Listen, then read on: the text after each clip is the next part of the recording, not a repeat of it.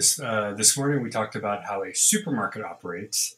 Now we're going to go into some food science and discuss how milk chocolate is made. See a theme here? Open your notebooks.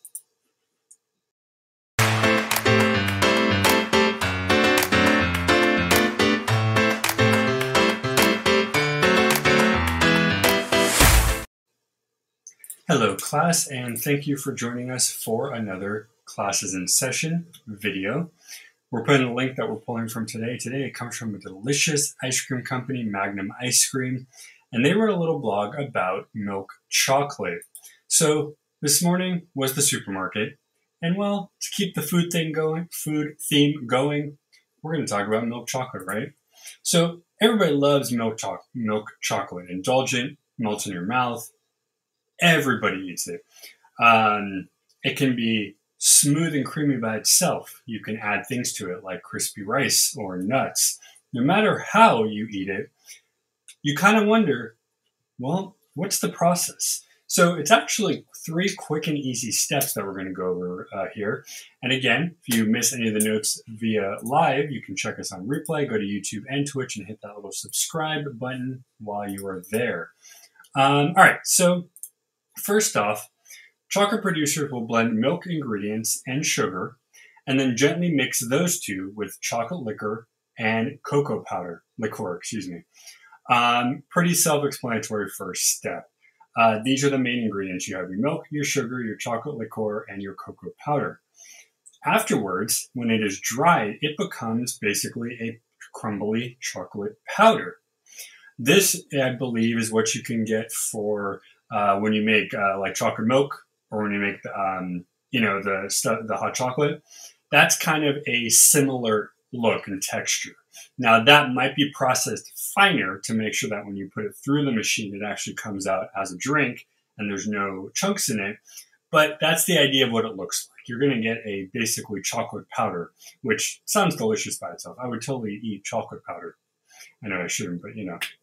Now the final stage we have here, milk chocolate gets smooth and velvety taste, where it gets its smooth and velvety taste, it is called conching.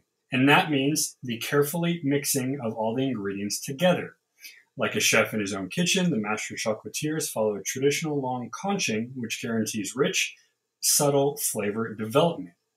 The process starts at a low temperature, and as it starts mixing, the temperature is raised very slowly to help it dry and develop a new delicate flavor from the heat. Care is taken to gently mix for long enough to fully develop the chocolate flavors and allow ingredients to combine together in the silkiest way possible.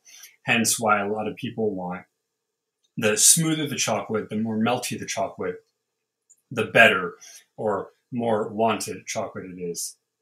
So we talked about some of the ingredients, but what else is inside? So both milk chocolate and dark chocolate actually share the cocoa liqueur, the cocoa butter, and the sugar.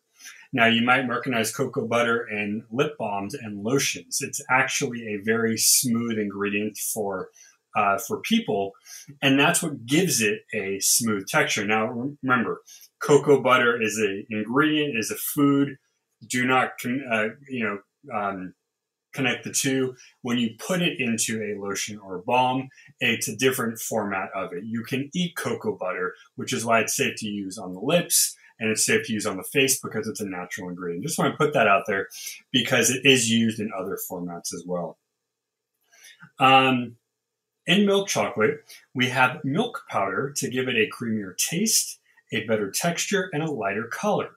So whereas dark chocolate doesn't have the milk powder and it's a much darker piece of food, milk chocolate actually gets its lighter color from it. We know from dairy, milk, and yogurt and other stuff, it is a very smooth substance, right? So it makes a lot of sense to put it in there. But what differentiates is that, for instance, dark chocolate, they say actually helps with things like the heart and things like anxiety. So there's different things in there that are actually doing different aspects, but really milk chocolate is the sweeter, sugary one, the one you don't want to eat too much of, but it's really hard not to because it's delicious. Now, lastly, they talk about Actually, okay. So um, the other difference here is the taste for the dark and the light. Dark chocolate is more bitter and, of course, darker color. So you also have that difference of tasting when it comes to the chocolate. Now, what would you pair it with? Magnum decided to give us a couple things. So they say you can pair milk chocolate with a cup of hot or iced coffee or a cup of tea for your afternoon break. You can combine popcorn with almonds and milk chocolate to enhance a classic movie night snack. So again, a lot of those snack mixes you can get, there's pieces of chocolate, there's some sort of nuts, and then you have your popcorn. Now, they themselves, being an ice cream company, they put a lot of things together in their chocolate, like almonds, like caramel, like raspberries, if you want a fruity flavor to that. But really, you can put it with most anything. Chocolate seems to have the ability to eat well with other things. And if you watch any Food Network shows or you Google any recipes, you'll notice that a lot of recipes call for chocolate in a way that you wouldn't expect it to work, but it does. Sorry, guys, my hair is doing something funky. There we go. All right, you guys, thank you so much for joining us on this Food Science 101. Let us know what you like. Let us know what you want to go more deep into. Again, we always appreciate you watching. Say thank you for that. And stay curious. We got a brand new day of fun tomorrow and possibly some specials. We'll see you then. Bye, guys.